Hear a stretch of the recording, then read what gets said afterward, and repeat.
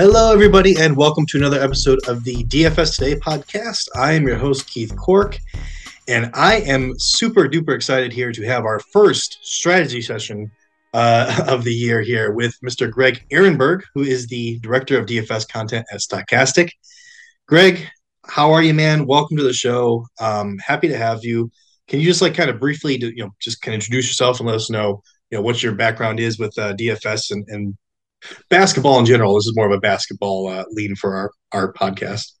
Yeah, I started playing DFS full time. I don't even know how long ago. I guess like 7 years ago, and totally not by design. Just one thing led to another. So, I mean, my total background is that I started doing stand up comedy right out of college, and then got sick, wasn't able to do it anymore, and just by not having anything else to do, I started playing a lot of DFS.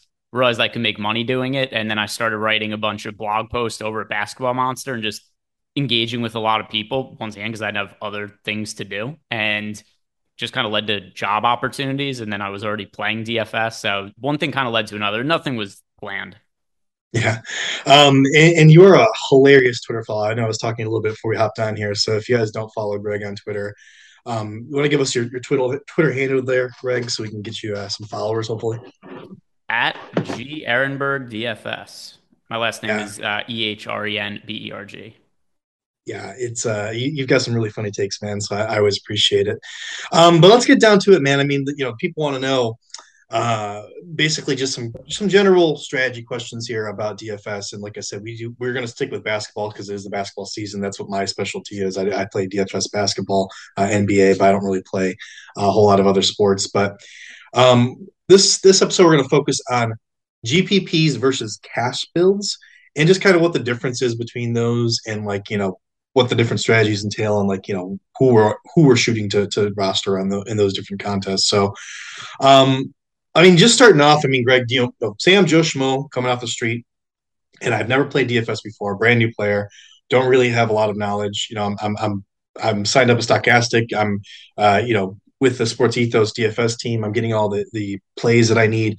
But what's smarter for me to do? Is it smarter for me to go and join a bunch of GPPs and put a bunch of lineups out there, or is it smarter for me to get a cash build, a cash contest out there? Yeah, so for everybody, it's going to depend on what your goals are and what your bankroll is. But if somebody's just starting and assume that they have a very, very limited bankroll, like 10, $20, which, by the way, I started playing literally with $20 when I was in college.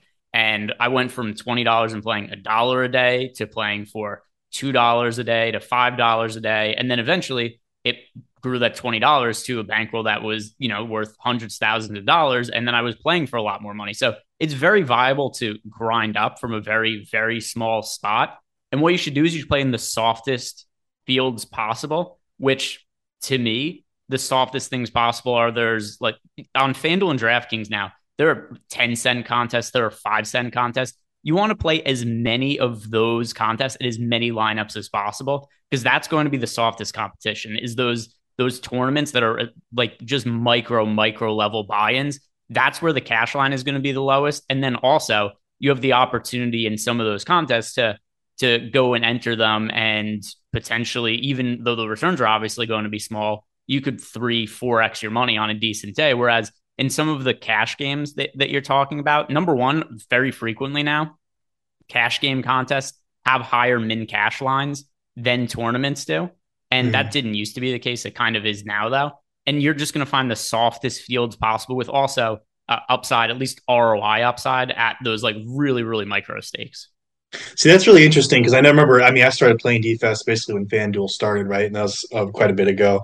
And that's kind of like the opposite of what I remember hearing back then. It was like, oh, you should definitely grind by playing cash and try and do, win not even twice your money, just a little bit less than twice your money on more than 50% of the days, and that's how you're really going to grind and get and grow your bankroll. But you're saying that like the money line right now in these soft entries or the soft field GPPs where it's very low stakes, that's actually more obtainable for a new player than the cashing in a cash game.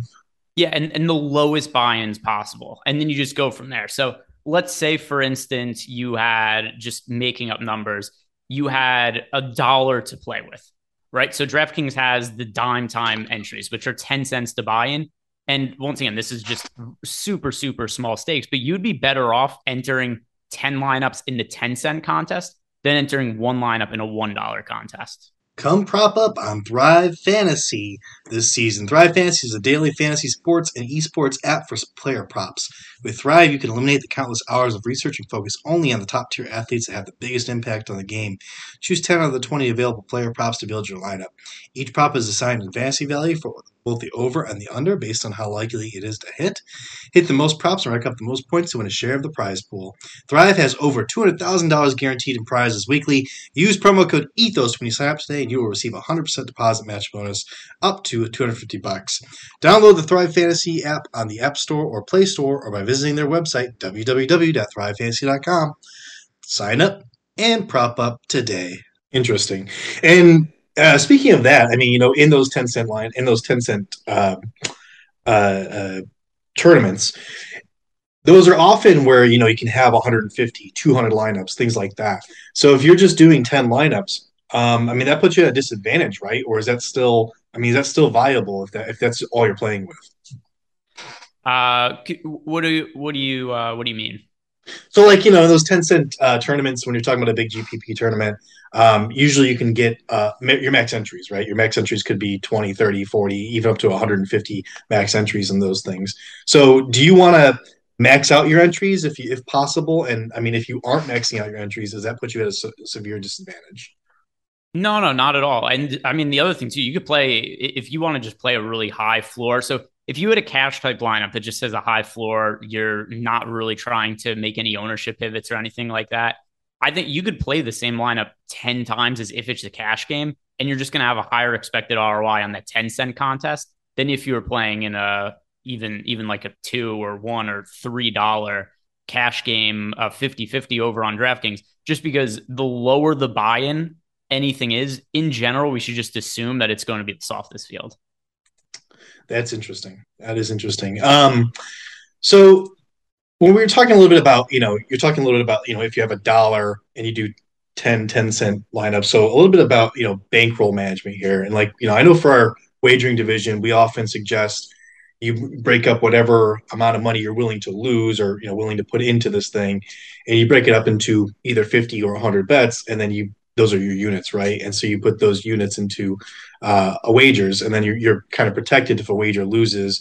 Then you don't lose your entire bankroll, obviously. So is that the same? Like, do you use that same concept in DFS? You said, I mean, you were giving as an example, if someone has $1, they can put 10-cent lineups in. That's using your whole bankroll. I mean, if you end up having an injury or something, I mean, it's not going to bankrupt you. It's $1, obviously, but is it smarter to have everything? Have your whole bankroll in a contest working for you, or to break it up like we do in that wagering division, like I described? Yeah, so I mean, obviously, I think it's really hard to apply a rule. Like, there's all these weird rules people put out that I don't really understand why they exist. Like, there was a point in time where people used to say, play, I think it was 80% of your exposure in cash games and 20% in GPPs. And that was just something people parroted, but there was never a reason why. It was just, this is what people say you do, so other people say you do. And it always kind of seemed dumb to me, because I Mm-hmm. also don't think that every slate should be the same, right? So certain lineups, like today, for instance, we're recording this on a Thursday night. There's two NBA games. The way I'm going to approach a 2-game NBA slate is wildly different from one where I'm going to approach a 6 or 7 game NBA slate in terms of how high variance my lineups are going to be, how many lineups I'm willing to play. So that's also other things that come into play. But I also think in terms of what you want to put at stake, it's just never anything more than you're willing to lose, obviously, and not money you need. But I don't think it should be some certain thing where it's like, oh, you should never play more than 2% or 4% of your bankroll. Because also, what is your bankroll, right? Because is it just the money you have in your DraftKings account? But do you have extra money that you'd be willing to also play that you would consider to be part of it? Because to me, I just view gambling in DFS. To me, it's just an investment, right? This is my primary source of income. So if I think there's a good opportunity to make money, I'm going to put as much money on it as I possibly can. I don't know if there's like a specific number. It's like, this is the number you should play, other than it shouldn't be money that you can't lose. Yeah, I definitely agree with that part, and that is interesting. Yeah, because like I said, I don't think it's bad to have a limit. I don't think it's like I'm going to play a certain percentage of my bankroll. But if you do feel strongly about something and you want to put extra money in, it's really stupid. I think is what you're talking about. Like it's really stupid to limit yourself if you're really excited or you see a really big opportunity. Because why would you limit yourself if from winning more money just because I have this limit that I'm imposing upon myself. Yeah. So I get that. Yeah, that makes a lot of sense to me. But speaking of, you said you were saying that at one point it was like people were parroting 80% GPPs, 20% cash, whatever it was, and that was something that I tried to do a couple of years ago.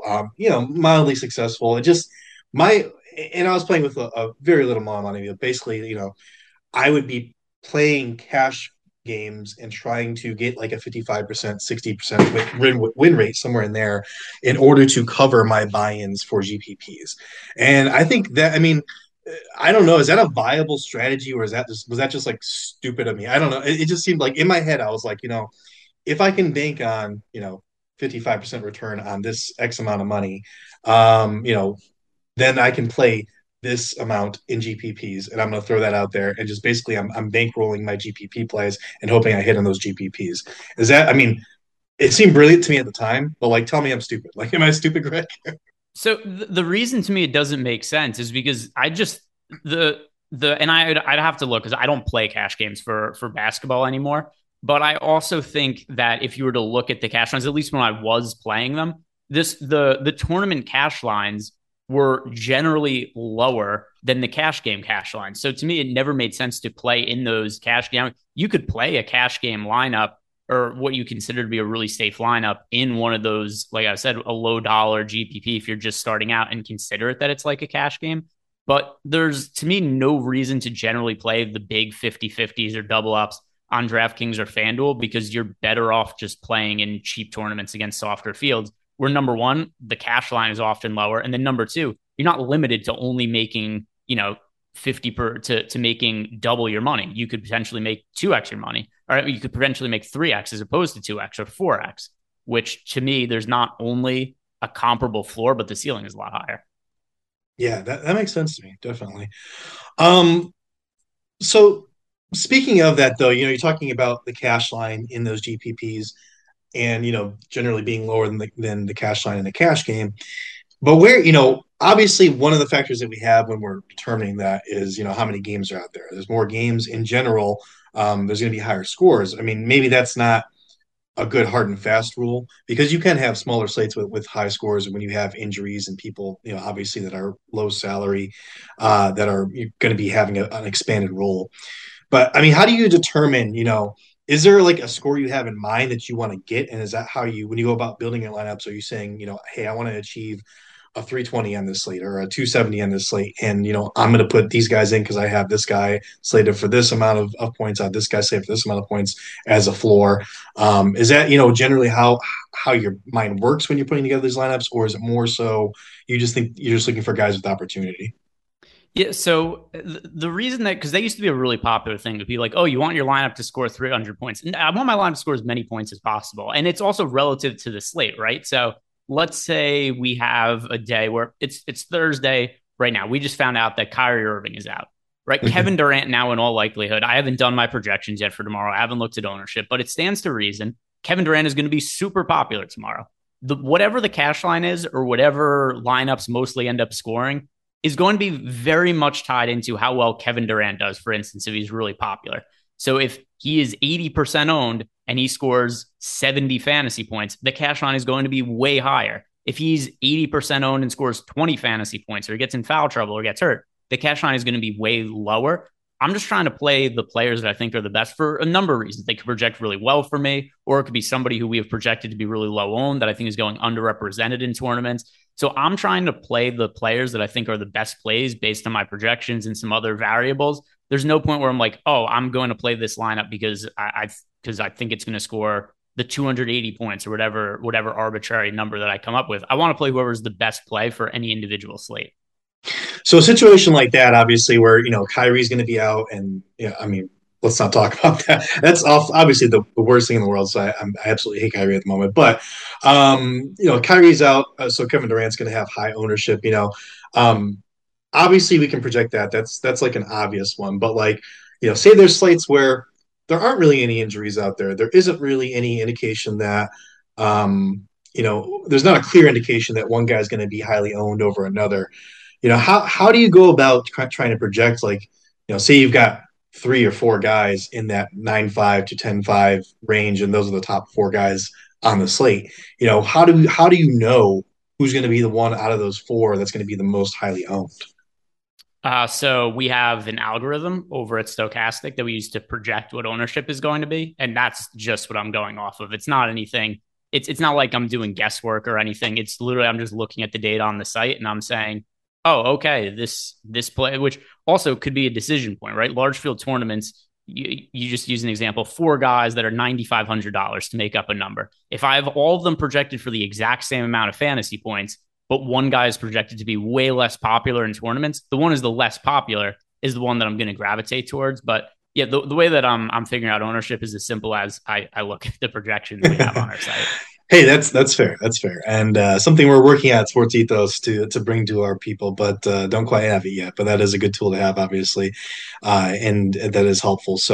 Um, so we don't talk. I don't think we talk enough about, though, like how much in my experience, and maybe I'm just not a good player yet.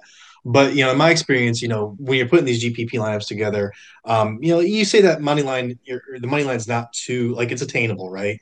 But I'm finding that there's a lot of losing. There's a lot of, like, just days and maybe even weeks where I'm not hitting, like, I might hit the money line on like half of my lineups or something like that, but I'm not really making those money. So is that something that you have to be prepared for when you're playing GPPs, or just, I guess, DFS in general, since that's really like play now?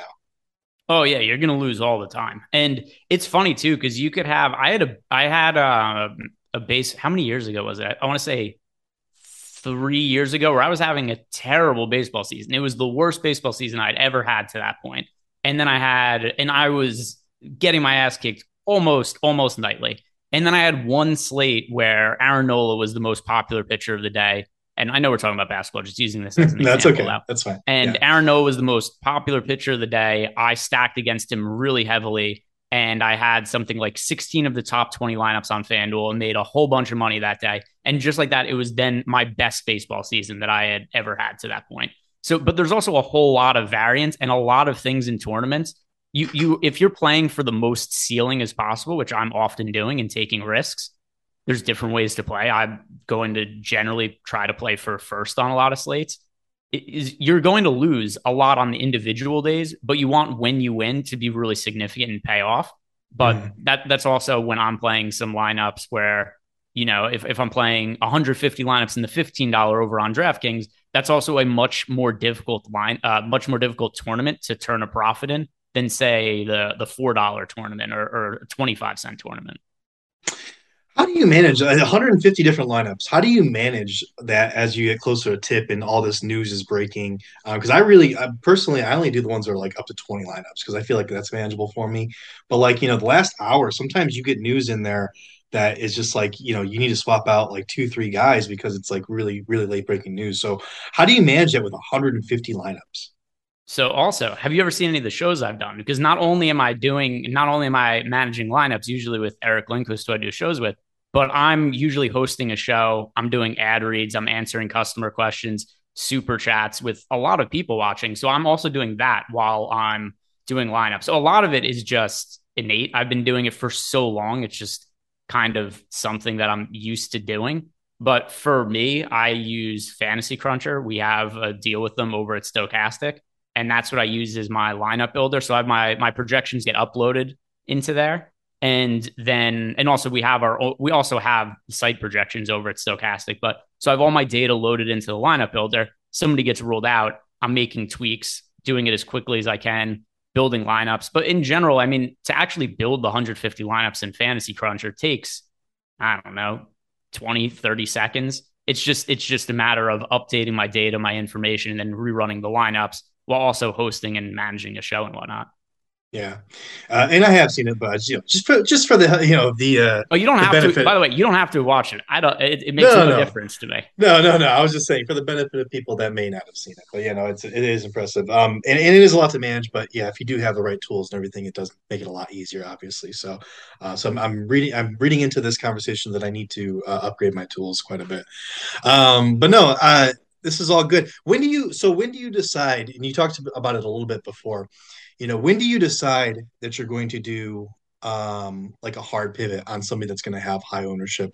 Is that something that's more of like a gut feel, or is that something where where you obviously there's some edge that you're seeing, and I don't know if that's just something that comes as like an innate ability, or if it's something that is something that you see in data.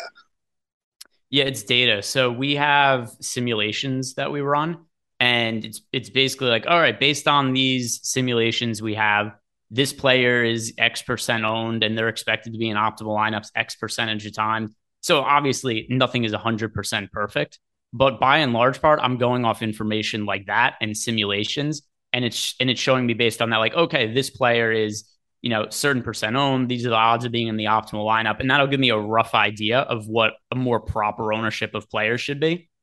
Now, there's other factors at play as well, right? If somebody is a min price, like somebody last year, for instance, Jokic is ruled out. DeMarcus Cousins is starting at center at a minimum salary. There's a pretty good chance that type of player is going to be in all of my lineups. And that's just a lock piece, and I'm building around that. But to answer the question as you first proposed it, that's generally what I'm doing. I'm looking at also just data tools on our website that are showing me based on our simulations which players are over or under owned, and I'm making some decisions based on that as well. And when you're making these lineups and you're deciding who to pivot from, and that's going to make your lineup unique, or you're deciding whether or not to pivot. If you do pivot, is it smart for you to do more than one pivot, or do you just stick with one? We're talking about a slate where there's going to be a guy that has high ownership, and you've already made the decision that you're going to pivot. Is this? I mean, maybe there's two guys out there that are going to have high ownership. Is it? I mean, does it come down? Is there like a number you have in your mind, or how do you decide? How you're going to differentiate your lineup? I guess that's my question there. Yeah, so not all of the chalky players are equal, right? Because sometimes somebody could be 50% owned and our data might say they should be 70% owned. Sometimes somebody will be 50% owned and our data will say, oh, this guy should actually only be 20% owned. And a lot of it will be a matter too of maybe I'm just projecting players a lot differently than a lot of the other field is for whatever reason. I might think that somebody's going to play less minutes than other players. Or it could be something like, oh, X player's out. I think this guy's going to have a lot of usage, and maybe a lot of other people are projecting a different player on the team to end up picking up the usage when there's a key player out for a team. But there's not one ownership number where it's like this is too much or this is too little. It's a case by case basis. Gotcha. And when you're talking about like this guy's over or under owned, obviously there's probably a lot of numbers that go into that and a lot of data that goes into that. So I don't want to there's no way we're going to have time to go through all of it. But obviously, one of the things I'm looking for, and I'm just handcrafting my lineups, just looking at like game totals. I'm looking at the pace. I'm looking at a previous, obviously everyone looks at how someone previously did against this team or how they've done their last 5-10 games, I things actually of don't that care nature. about that at all, by the way. Well, no, yeah, and I get that, and I understand. I try not to rely on it too heavily, but yeah, I get that. But aside from that, I mean, like, are there factors that make a game environment something like that you want to target that game or that player more heavily? Like, is there, obviously there's the game total that you got from Vegas, you've got the pace of both teams. Like, are those things that you're keeping in mind when you're saying, hey, I'm gonna take X player over Y player? So it's built into projections, right? Mhm. So any time that there's a game total, teams are expected to score a certain amount, games are expected to be at a high pace. That's going to be incorporated into player projections. But then also in terms of what I'm using to making decisions off of, it's really largely based off projections, player projections, ownership projections.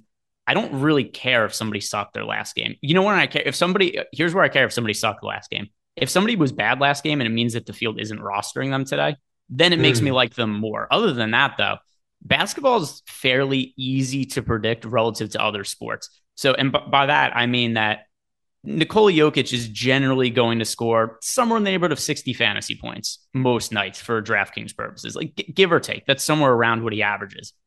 A hitter in baseball, for instance, like Mike Trout, he's going to have games where it's like 0, 20, 10, 8, and it's going to be all over the place, right? The standard deviation on his scores is just going to be wildly different from something like basketball. Same for football. It's very touchdown dependent, and guys' game logs are very, very highly variant. For basketball purposes, though, you're generally going to be getting close to about the same production every game as long as the situation remains static. Where things start to change, and this is where there's value that opens up in basketball, is if a player is ruled out or if a guy's role changes, which could also be a result of a player getting ruled out. But we were talking about the Kyrie Irving thing. He's not going to play tomorrow. Kevin Durant now is underpriced because he is now going to see larger usage. He's going to have the ball in his hands more. He's going to have more shot attempts, but that's not incorporated into the pricing algorithm because number one, the pricing already came out before the Kyrie Irving news broke. And then also point two is that generally the players are priced for whatever their average production is in recent games. And then when a situation arises where all of a sudden their role changes, they're not priced appropriately. So that's really where guys are going to stand out the most from a projection standpoint. And you hear this a lot, Greg, in DFS websites and everything like that, where you hear like a stars and scrubs build, right? So like, is that something like, do you prescribe to, I mean, I guess it's probably, I know, probably already know your answer to this, but I'll ask the question anyways. It's probably dependent on the slate, right? If you have a lot of scrubs that you're confident in, that they're going to be producing above what they're priced at, then you probably go stars and scrubs at that point. But I mean, is this something that you find yourself leaning into heavily, or is that something, or you do more so? I mean, it's got to be dependent on what the slate looks like, right? I mean, that's got to be your answer. Yeah. Well, also, I mean, there's going to be some days. And by the way, sometimes it's funny because we had a slate, what was it? Tuesday this week. There was one day where there was a 4 game slate where a ton of players got rolled out, and there was a whole bunch of cheap value roster. And then there Yeah. was a 10 game slate the next day where not a lot of guys got rolled out, or a 10 game slate the day before. So there ended up being a day where there was one slate with 2.5x the games that had way less value than the 4 game slate. Actually, I think that might have been last week, but it's neither here nor there. But still, it's going to be dependent on how many players get ruled out typically on any given slate, and that's what's going to make it easier to pay up for stars. Also, sometimes there's going to be some smaller slates where there just aren't stars that are playing. That happens sometimes where there is no Luka, there is no Giannis, there is no Jokic on a slate. We just don't have those guys to pay up for. And that's also when there's not as much need to really go cheap. But yeah, to the short answer to what you said, yeah, it's gonna be dependent on the slate.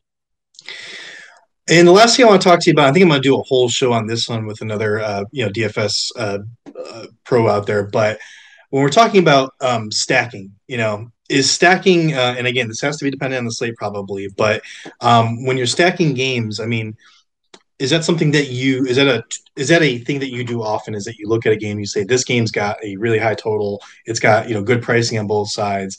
I'm going to stack 4, 5, 6 guys from this one game, or is that not necessarily a long term winning strategy?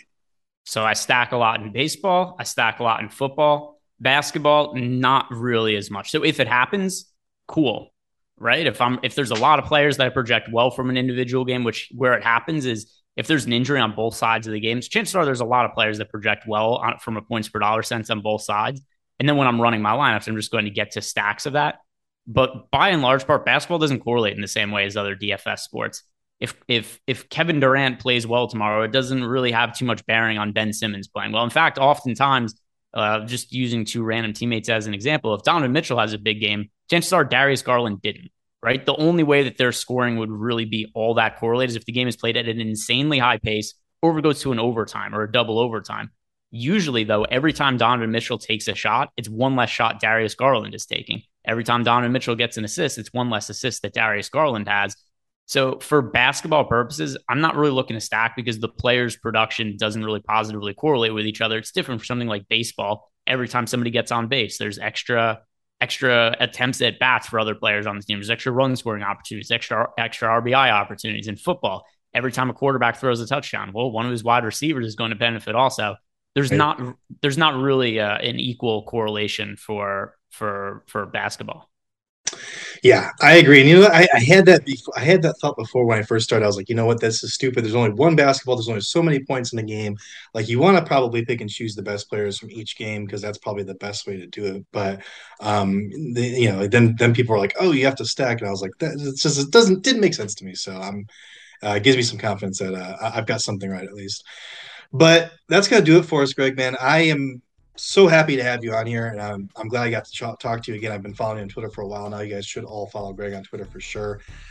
Go follow me on Twitter too. I'm at BSBP Keith. But hopefully we can get you on again sometime, Greg. And thank you for coming on with us. Yeah, man. Absolutely. Anytime. All right.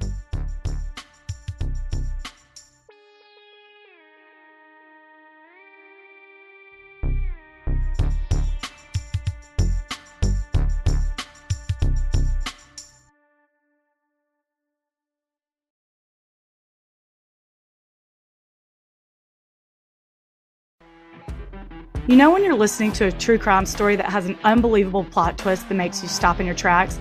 That's what our podcast, People Are the Worst, brings you with each episode. I'm Rachel. And I'm Rebecca. We're identical twins who love true crime cases that make you say, didn't see that coming, and we hate the people responsible for them. Listen to People Are the Worst now on Apple, Spotify, or wherever you get your podcasts.